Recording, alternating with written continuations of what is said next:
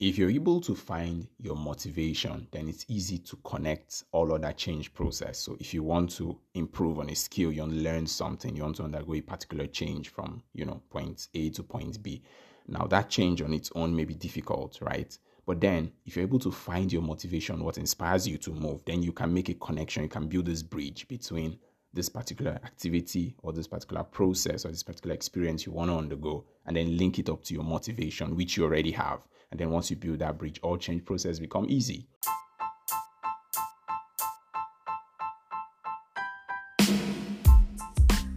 Hey, welcome to the Design Your Life podcast. So this episode is going to focus on how to find your motivation. So if you're new here, I'd like you to follow up on our many other conversations. Hey, let's have a go.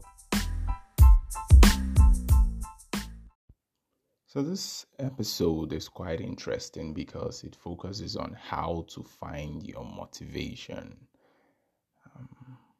So what motivates you?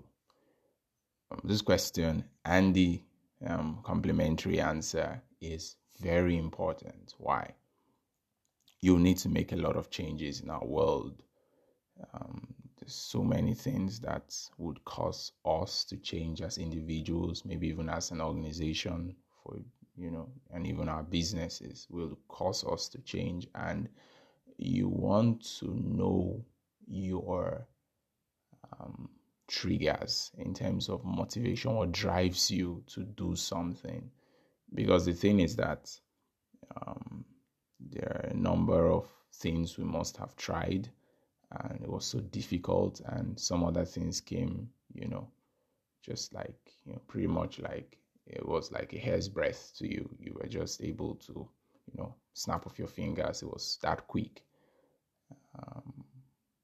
But then there has to be a system to how we can find that motivation, or how we can change the process of change such that any change we need to undergo, it will be easy for us to connect it to say, once I connect my change to this particular motivation or this particular trigger, it will be easy. So what are we saying? What am I saying? Now, can you explain why you probably listen to this content, or, listen to a particular content and it sticks, and you listen to another content and it doesn't stick? Why? So why is that? Like I say, change. You'd have to unlearn. There are lots of things. That's a skill or something, taking a course online, you're trying to get advanced in personal growth, self-development, whatever, of this aspect. You'd have to grow. You'd have to change. You'd have to evolve. You have to transform. You have to reform yourself. And you don't want to keep struggling in some areas while some other areas you're just moving smoothly. So I remember back in kindergarten, or say nursery school, we're way younger. I mean, it's not as though we're not young now, but I'm still young, but way younger.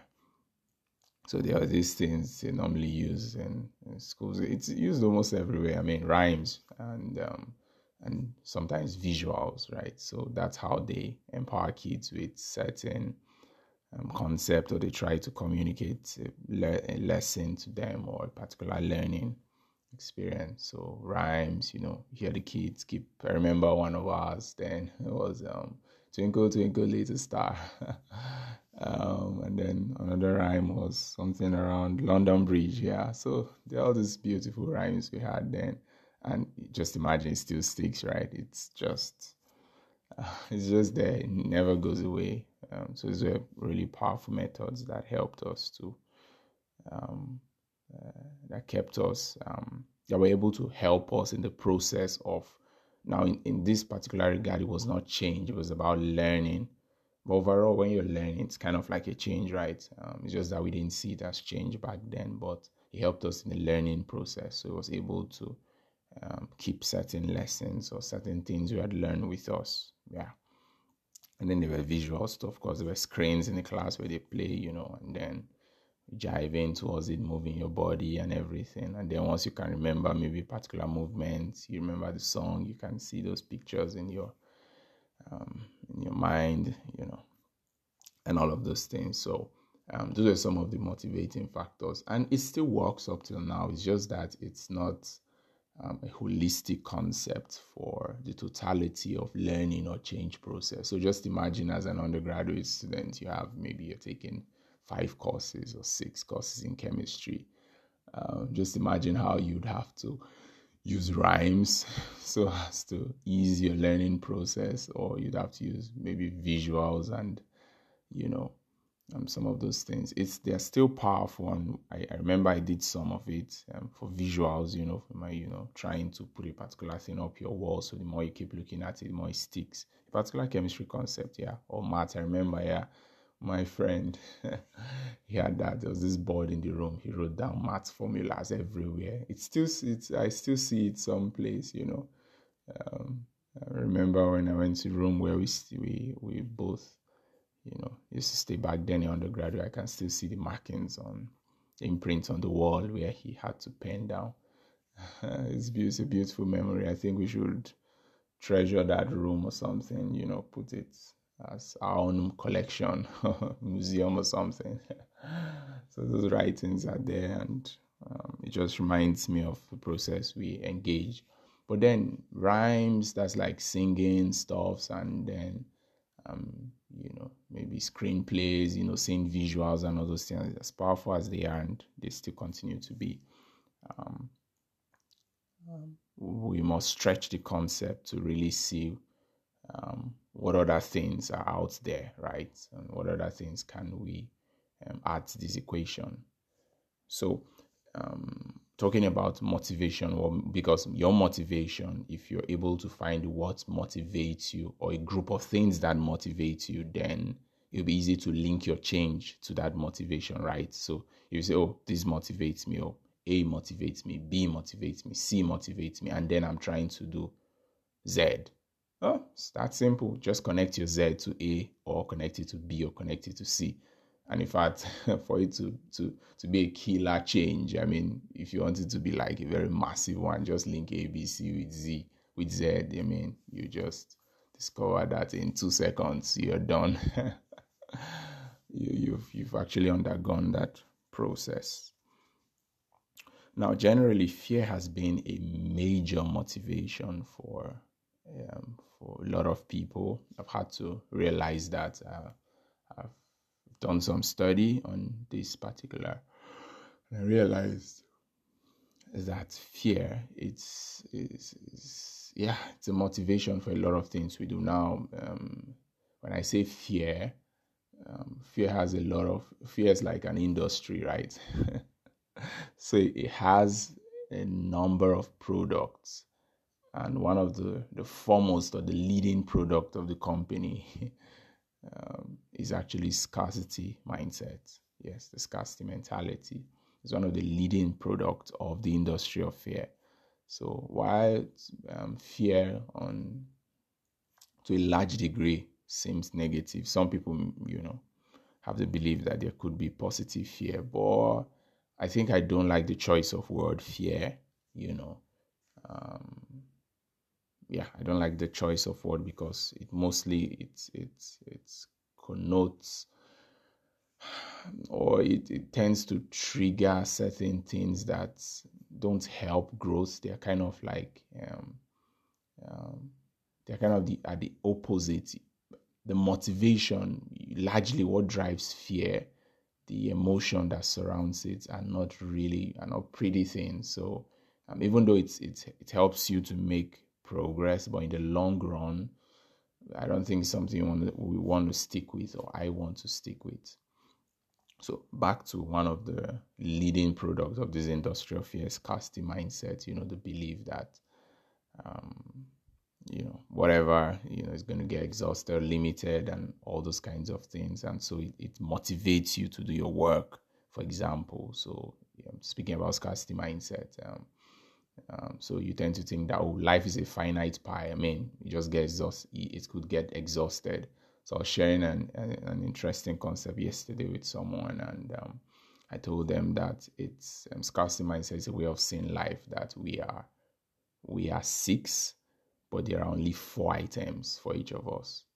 So you get It's like this game where there are always 3 chairs or 4 chairs, and then there are about 5 people moving around it, and then the music is being played. I don't know if it's common where you are, but it's kind of those games we had back then. Even up till now, I remember I had last year, December, I was at this event. It was like a wedding, and, it was like a fun moment. And so we had these chairs, and the chairs would be arranged like in a cycle and facing out, the chairs would face out such that you could sit on it, but it forms a cycle. You could sit outside. I don't know if you get. So the portion where your back rests on the chair, they kind of form a cycle such that you could sit out, and face, yeah. So you could face out, yeah, by sitting. Yeah. So the game is like music is being played, and then you guys cycle around the chair, and then as the music is, it just wherever the sound engineer or the DJ just hits pause, immediately you struggle to sit on one of the seats, right? But the idea is that the seats are always less than the number of people moving around, so automatically someone has to lose, right? So that's how it's been seen for life, to such that there are just 4 items, but we are 5 or we are 6. So eventually someone does not get something. And so it motivates you to maybe put in more effort in work, to try to hustle, to try to, do all sorts of things to get yourself. So there, sometimes the trigger for these things, like I said, are, they're not great triggers. The emotion that is attached to it may not necessarily be good things, even though it's maybe to achieve something good in the process, but the motivation. So let's spread our motivation web further. So we've talked about things like, earlier we talked about rhymes, visuals, and now we're talking about fear. Fear is something personally I don't like to deal with. It's something to keep far away. So let's stretch this conversation deeper. If we know our motivation, if we can lay hold on what motivates us, then it will be able, or it will help you inspire change, help you learn, help you unlearn, helps you set you in motion, right? So for me, I began to explore these concepts more intently, and I had to ask myself certain questions such that, okay, let's make a list of things that were pretty easy for you to do, or changes that were pretty easy. It was like a night and day experience, just like you just wake up. It's like it's day already, and then you just sleep and it's like, wow, it's already night, right? So I critically, and it was not difficult to find something you could also process, you could also engage, have this list. And so I realized that I could remember back then that I used to see lots of movies. I know there's nothing like being a movie junkie, but then I was a movie lover. I don't want to use the word addicted to movie, but if it communicates the point, that I literally had nothing doing other than movies, But I go to school, of course. It was high school, like secondary school. I go in there and maybe we're just done maybe by 2:00, and then from that time, up until the next morning, I'm seeing movies. In fact, it became worse when I was done with school. So I had more time. There was no school, of course. I had all the time to be home, and so it was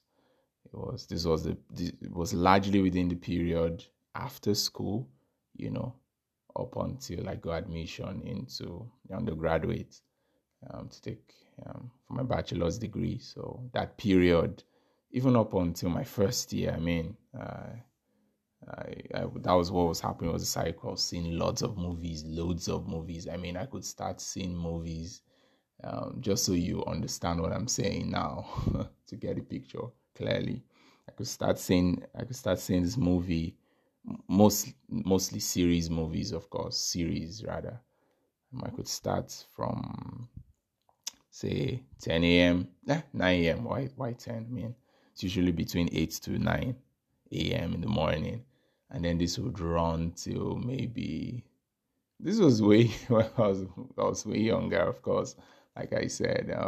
So this will run from maybe 9 a.m. till like 3 p.m. And the only reason I'm stopping by 3 p.m. is because my parents are now back from work, you know. So I'll just have to, because the reason is because the TV screen was in the parlor, and so that was like a central area. Everyone comes in, there's always activities around there. So I kind of just go to my room, and there was no screen in my room, So I'll just, like TV screen, so I'll just relax, wait, and then maybe when they go out for, usually they will go out for an evening, event, or attending an evening activity, maybe by 5. And so I continue by 5. And then maybe they return by 7:30 p.m. And then I pause again. And then it turns 7:30 to 9:30, The living area is still being engaged. I'm like, okay, it's fine, And then everyone goes to sleep by 10. And then I'm back again by 10 p.m. And then I'm seeing movies till 6 a.m. And the reason I'm stopping by 6 a.m. is because everyone will begin to, that's like time everyone is already waking up, trying to have their bath and all those things. So again, I wait, and then 8 a.m. I continue. So this is how the cycle continues, Monday, Tuesday, Wednesday, Thursday, Friday. I'm going through all of that so you understand what exactly. And when I say I was really big on movies, so you'd know the extent.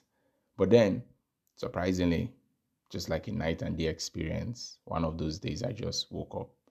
It was a new day, and it's like, you know what? I think I wouldn't see movies. I'm talking about, permit me to use the word addicted to movies. And then all of a sudden, just like an overnight experience, I decided I wasn't going to see movies, and that was it. I mean, there are changes where you struggle. I mean, you're like, no, I'm going to do this. I'm going to do this. And then you keep struggling. And maybe over time, over a week, a month, 2 months, 3 months, eventually get yourself. And even after that 3 months, you could still find yourself, harboring the thought and all that. You have to dismiss it and say, no, I'm going to stand strong on my decision. Yeah, it's possible to have those kinds. But no, that was not what I had. What I had was that I just woke up instantly and said, no, I'm not seeing movies. And that was it. There was no struggle. The thought never crossed my mind anymore. For years. I went to 5-year school. So this happened maybe in my late into my first year, early second year. So I'm talking about the remaining part of my second year, third year, fourth year, fifth year. And even the years after that, I never had to struggle. I mean, I never had the conditioning that, Sam, you've tried. It's been 4 years. Can we go back to seeing movies? Nope, nothing. So what sponsors those kinds of changes? Because if I can make such kind of rapid reformation or change process in just a split of a second, instantly, and it was a permanent one, yet in other areas I struggle with change. So why can't I connect? Why can't I link the two of them up and say, hey, this is good, this is not working well. Okay, what's making this work well? So that's the concept of why we're having this episode. So of course I had to explore, so why exactly did I make such kind of change? And so that answer, what I found, is what would lead up to another story. So let me tell you the story, and then I'm going to link up both of them and tell you what I found as a reason that motivated such kind of overnight experience for me. So reading books. I was not big on reading books. When I say that, I could read maybe a book. I'm talking about, when I'm saying books, I'm talking about self-development books. I'm talking about self-help books. I'm talking about maybe Christian books. I'm talking about fiction books like even novels, right? So those kinds of books. I was not big on them. I don't read. I mean, I just, of course, schoolwork, read, and that was it. And largely that was maybe because of whatever reason sponsored it back then. But outside schoolwork, I mean, I was not big on reading. And so I could just see maybe most likely something that has a story in it. If you really want me to read, if you're serious about me reading, get the story in that book, and then I could read. And then even as at that, in a year, I could just do like maybe 2 books, really light books. Yeah, so that was the kind of experience. It was just a random thing for me. I stumbled across a book, someone says it's interesting. I'm like, oh, I think I'll try it out. And then I opened the first and second page. I'm like, wow, nice stories. Let's continue. That was it. But then if after the first chapter, it seems like these guys are trying to, they're trying to sponsor a thought I don't understand. There's no story. Stories are not even interesting. Very boring stories. Where did they even get these kinds of stories from? I'm done. That's it. That's the last time. So, but then there was a day I just woke up as well. When I say I just woke, it may not be like waking up in the morning and the thought is just in your head. It was, I think this particular one was within the day, maybe just an afternoon. I just returned back home and I'm like, yeah, this particular one, I just returned home and I'm saying, you know what? I think I need to read more books. And that was it. That was it. I didn't struggle. I went in to get a book. I went into the bookstore to buy books. I started with maybe buying 1, 2 at the moment, and then I exhausted it. I was like, you know what? Let's try it again. It may just be coincidental. Maybe these books were just great. That's why. And then I get in there again. I read first 2 books. I'm like, nice. That's 4 books now. Then I'm like, you know what? Maybe I shouldn't get 1 or 2 books when I go to the bookstore anymore. Maybe I should get more. Then I went to the bookstore this particular day. I got like 4. Came back, exhausted. Like, you know what? Let's do more. Then I went this particular day. I think I got about 10. And of course, some of the books eventually, maybe not all of them were great, but I mean, definitely my veracity or the passion I had for reading was just, it was just building, and it was crazy. It was really amazing because a lot of things were happening. So what was responsible for that overnight change? What was responsible? It's quite funny. But you know what? Let's take this break. It is true that information is knowledge, and knowledge is power. But with all the information you've got, how much of it has helped you understand your uniqueness, capabilities, and potentials? This podcast will simplify all of that information, help you understand your uniqueness, and show you the path to your genius expression. Welcome.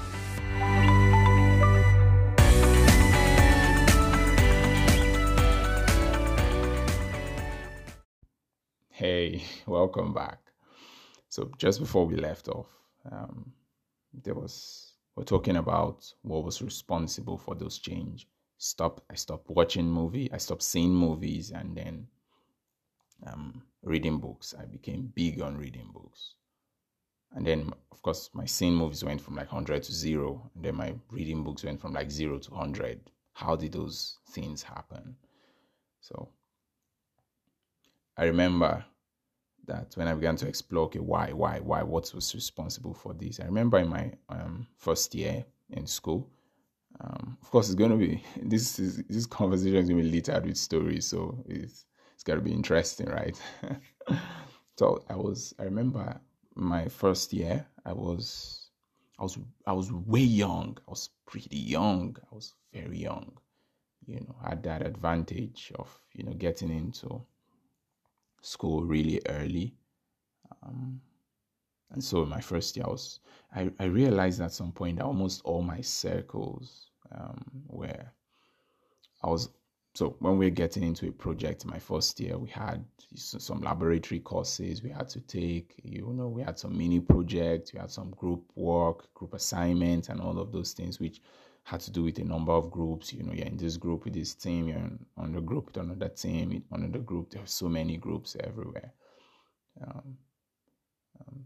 And of course, it was a large class, so we had the opportunity. So, you could never repeat. You could never have the same person in a particular group, Anyway, sometimes you do, but, you'd always meet new people in the group. It was a large class. But I realized that in all these groups, I was the youngest, like, really. It was, growing up back then, it was kind of like, some fun thing or some,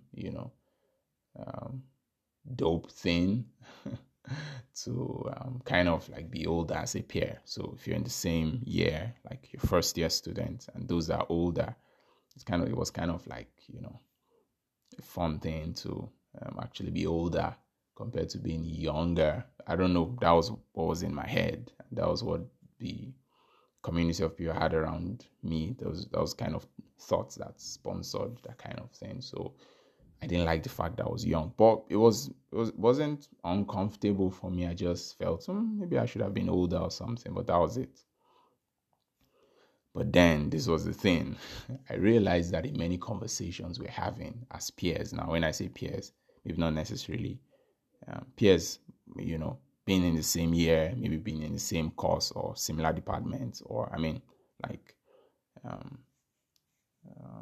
departments.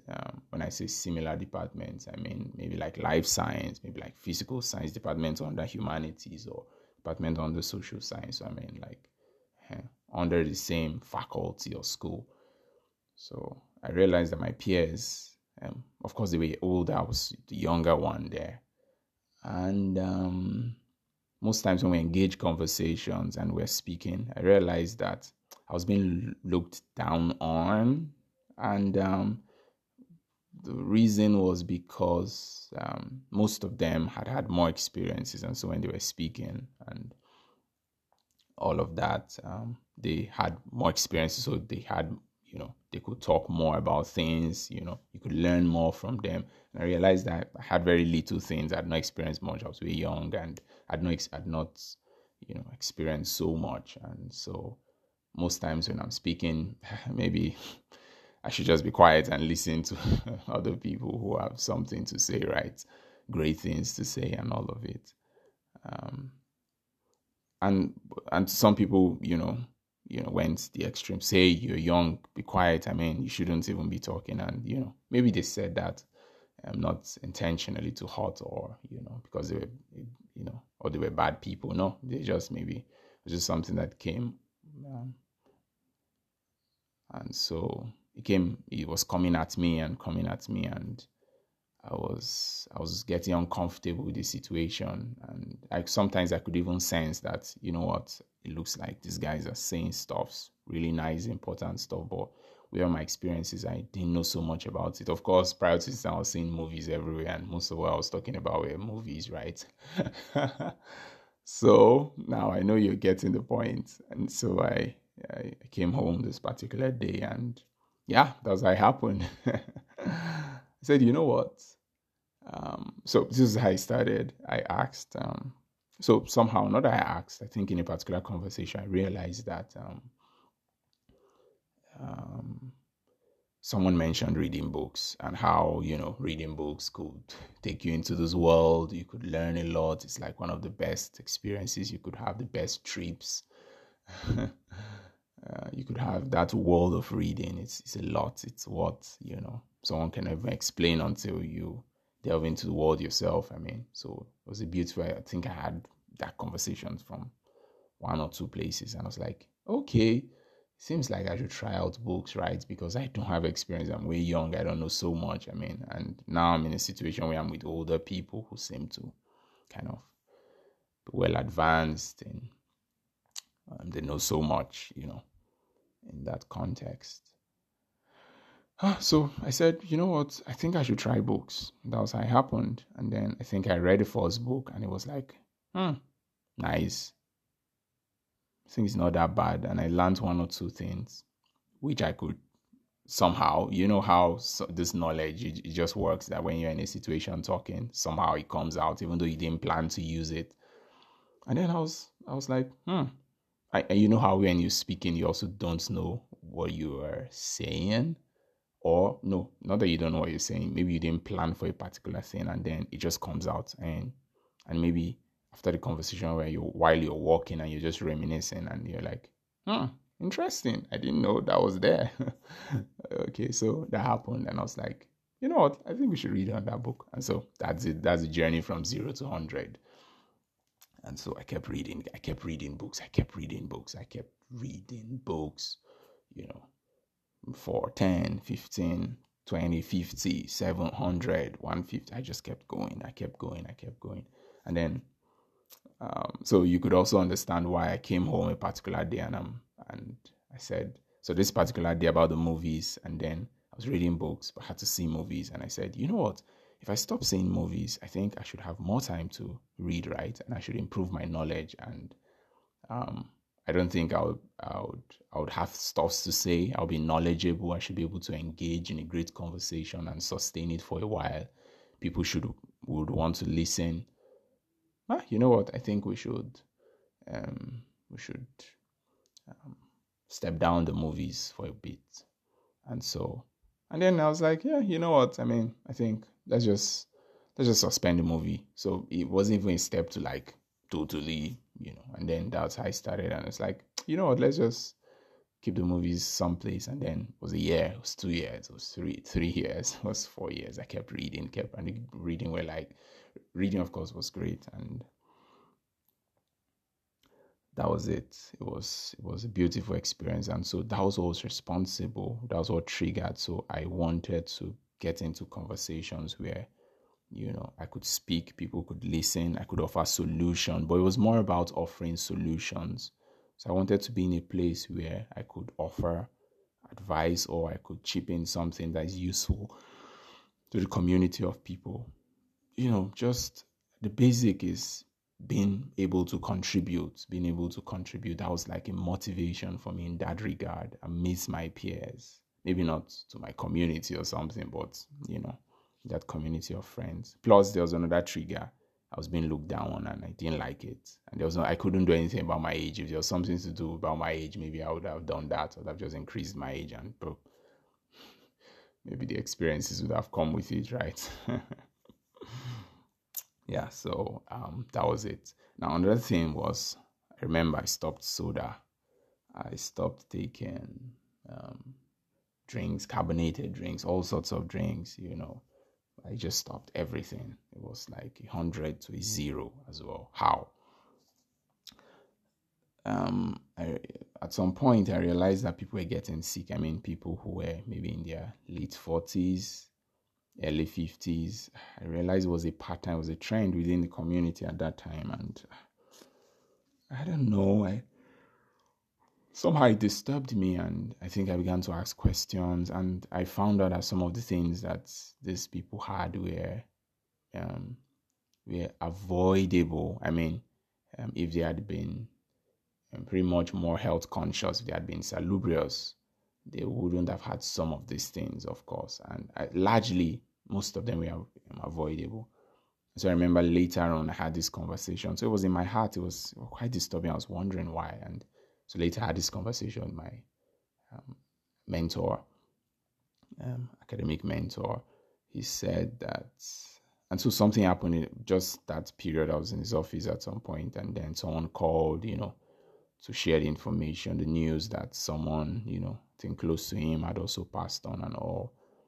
And the person was not, I think, maybe in his early 50s, thereabouts, late 40s. I can't remember the detail.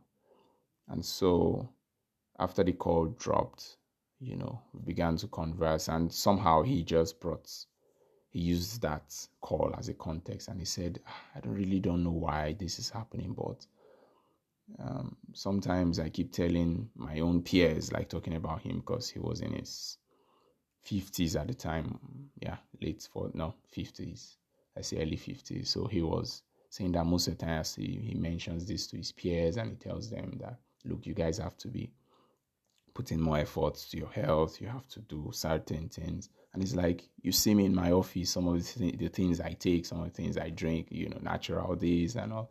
It's not because I like it anyway. Now I do like it because, we've had a history together here and those natural drinks and natural products.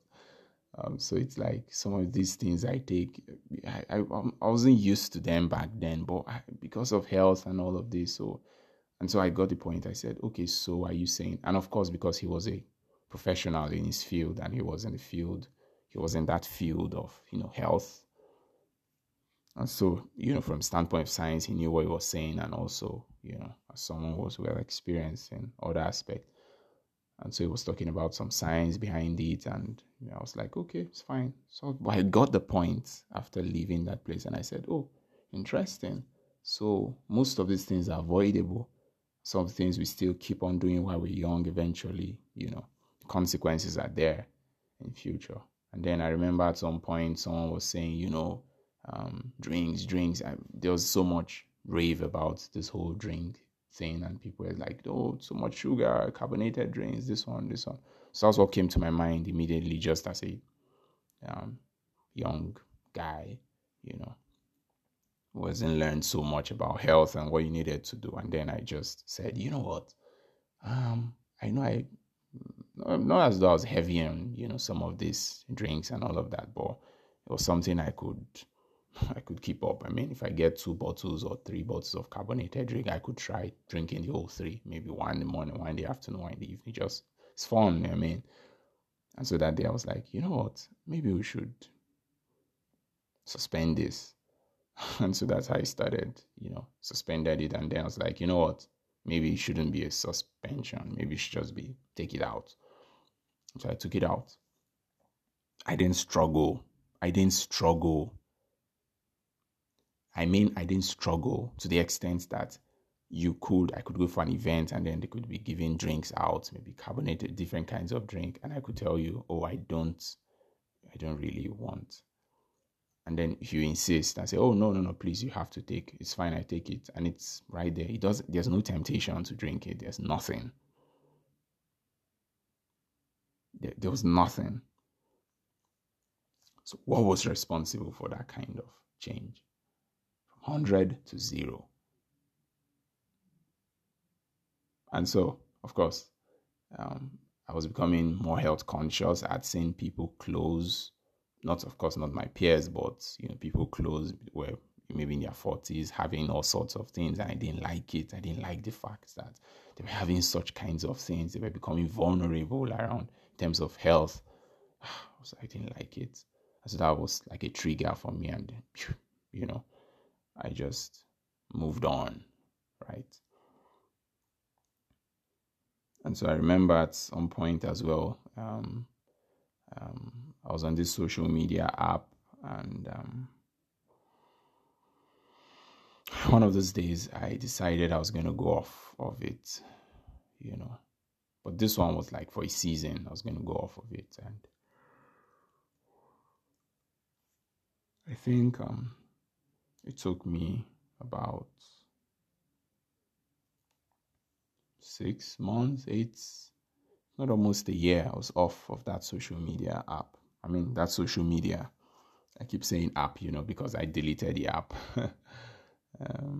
I even on the web, I decided not to access it. So I was off the app. I just realized I was spending so much time on it, and I needed to focus on other things. And at the moment, I really needed time to study.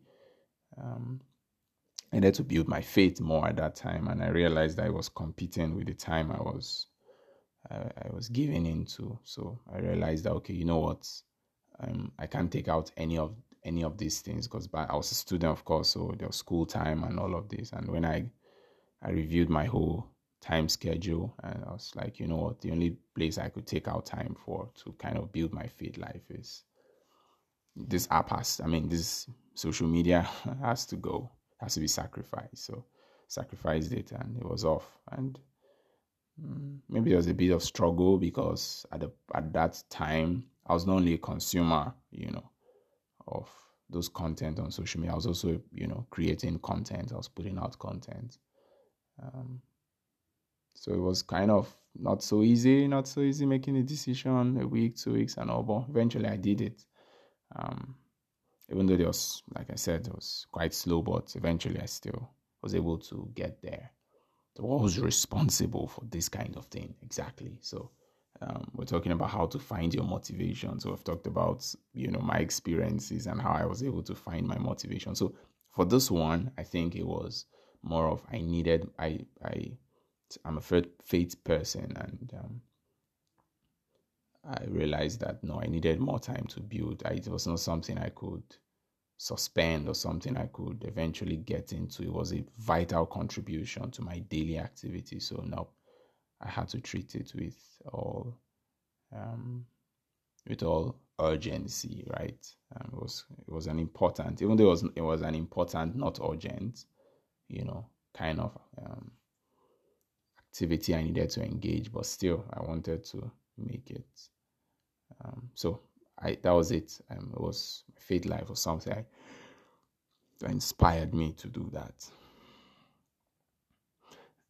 So I was able to connect. So I started making some of these connections between the motivations I found to other things. But then here's what I found. I realized that you can actually outgrow a trigger, or you can actually outgrow a reason for doing particular kinds of things. So when you get to that position, you have to explore further, because some of those triggers may have a root trigger.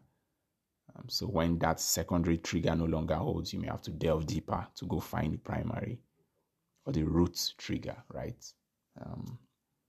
But this may not be the case for every other thing. So I was saying that this was not the reason. So why I'm saying that is because eventually I came to the point where I miss my peers. To a degree, I was kind of like an equal now to my peers, regardless of where I was. I featured in. Eventually, I went in for a second degree, and I had to see people were much more advanced. Back then undergraduate, it was maybe 4 or 5 years. Beyond. I was 4 or 5 years younger back then. With my peers, but now I was going in for a second degree, and I realized that there were people who were even. I was even 10 years younger than, 15 years younger than. It was quite large. But regardless, I'd realized that, I missed even my peers now, right? I discovered that I had good things to say. From my experiences of reading book, that world of study, and then that put me into so many experiences. I had to learn a lot. I had to exercise my learnings in certain. So at that period where I was going in for this degree, I could speak comfortably, and people could listen to me and even say things like, wow, that was a nice contribution. I like that. I'll try it out. And I'm like, oh, wow. So of course it was not the affirmation that gave me, kind of like that builds my, courage. I already knew I had this stuff, but then, sometimes hearing it from outside is like, wow, nice. So I had that a lot. Anyway, prior to this time, it was something I was already, well accustomed to. And in some other cycles, I was kind of like doing well. I was like a high flyer in those cycles. So at this particular position, that was no longer a motivation. Like I was contributing well now, right? I was contributing well in almost all cycles I was. So being looked down on, not being able to contribute was no longer a motivating factor at this time. So it was difficult to engage anything at the time because I wanted to contribute. I was already contributing well. And in some cycles, I was even contributing so much, right? So that kind of trigger was kind of like just there now. It became a neutral thing. It no longer was motivating. So in my new environment now, except maybe I put myself in another situation where, I kind of have a repeat of that experience, and then maybe to drive me to do something else. But now I think I can't use that motivation anymore. for me personally, but for you, it could work, right? But for me, I realized that I had outgrown that trigger. It was no longer sufficient. I was not being looked down on, I was contributing to a good degree, yeah. So, when so looking at all these things, some of the connecting line, or one of the things I found out is that a trigger or a motivation usually is strong, right? And usually it has some form of visuals you could picture, you could see, you could create image. There's this imagination that could build up. Of course, imagination is also tied to visual. When you're imagining, you are seeing something, right?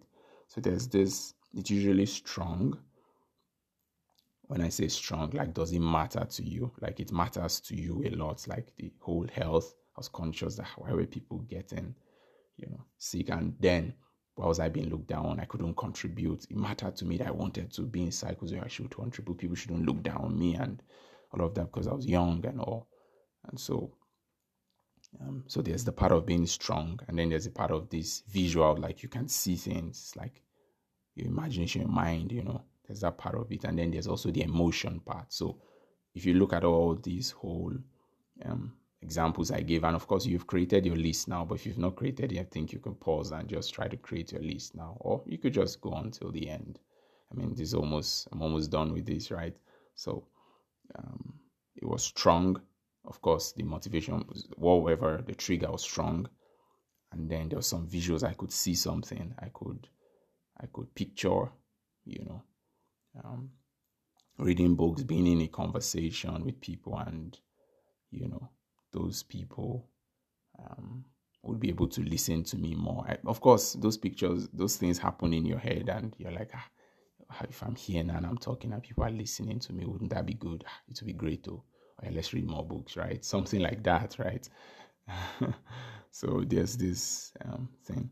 And none of them, so I realized that these three things are kind of like, and when you find your motivation, through this same analysis I went through, you discover that it's, to some degree, it's strong.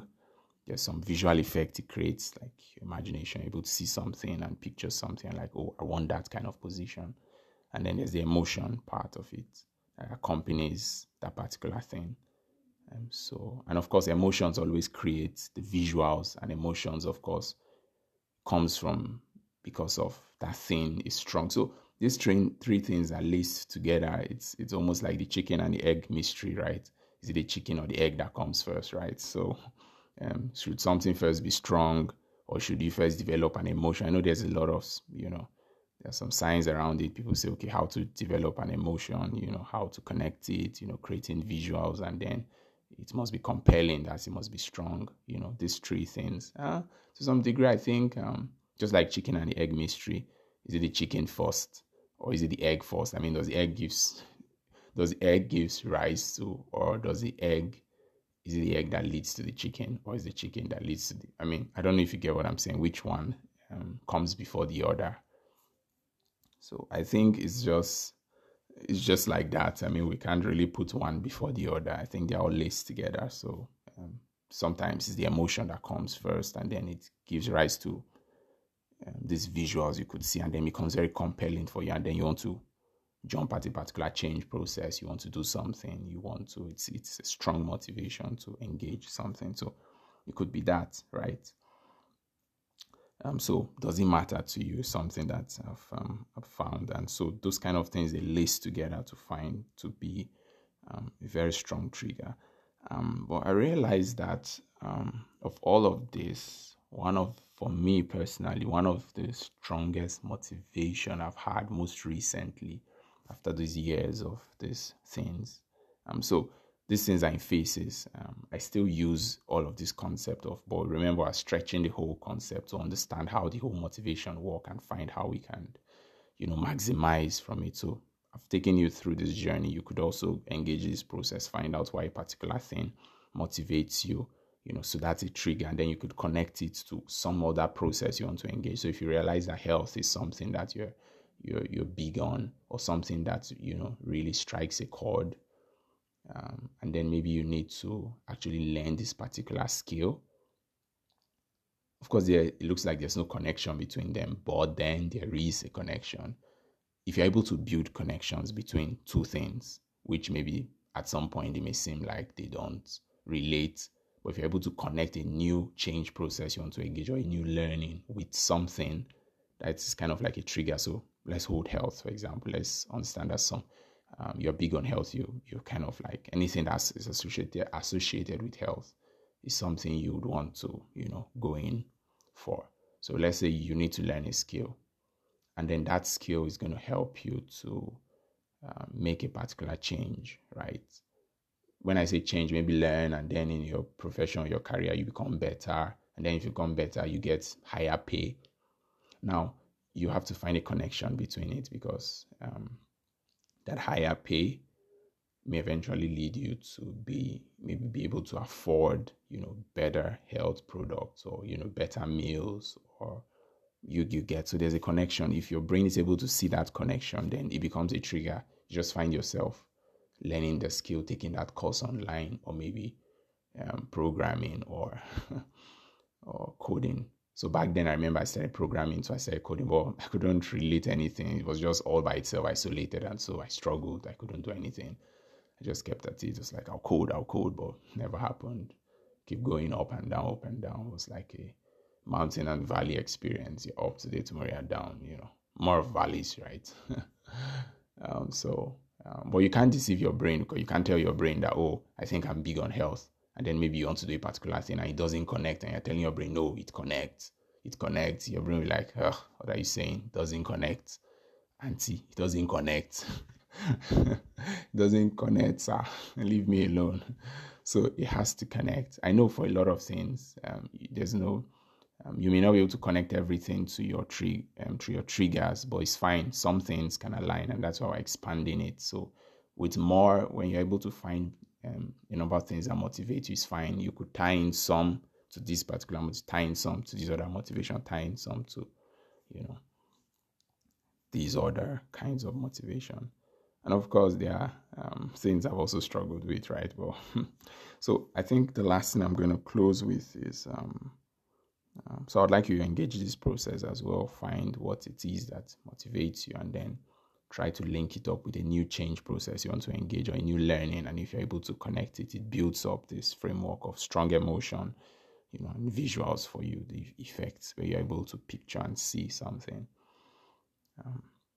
But for me, the biggest trigger has been seeing yourself as a new person. Yeah, that's been the biggest motivation for me, seeing yourself as a new person.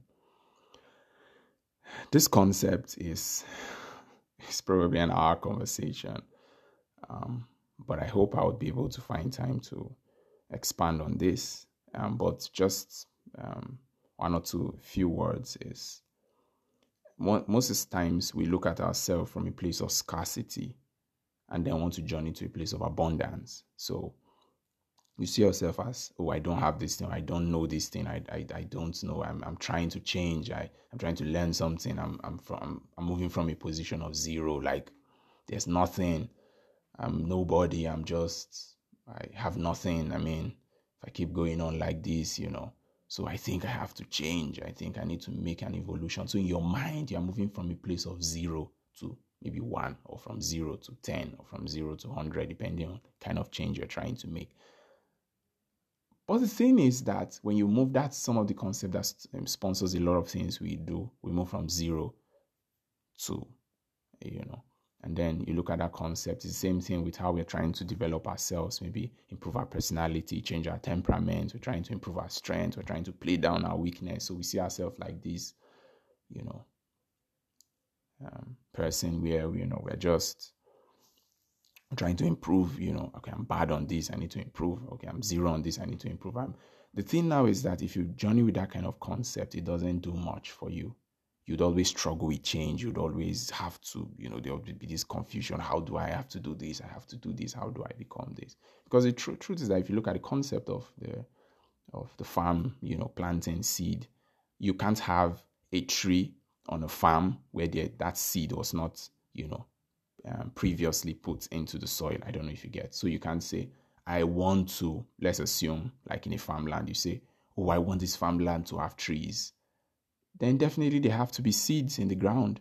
If there are no seeds, I could promise you one thing, you would never find trees, ever. That land remains fallow.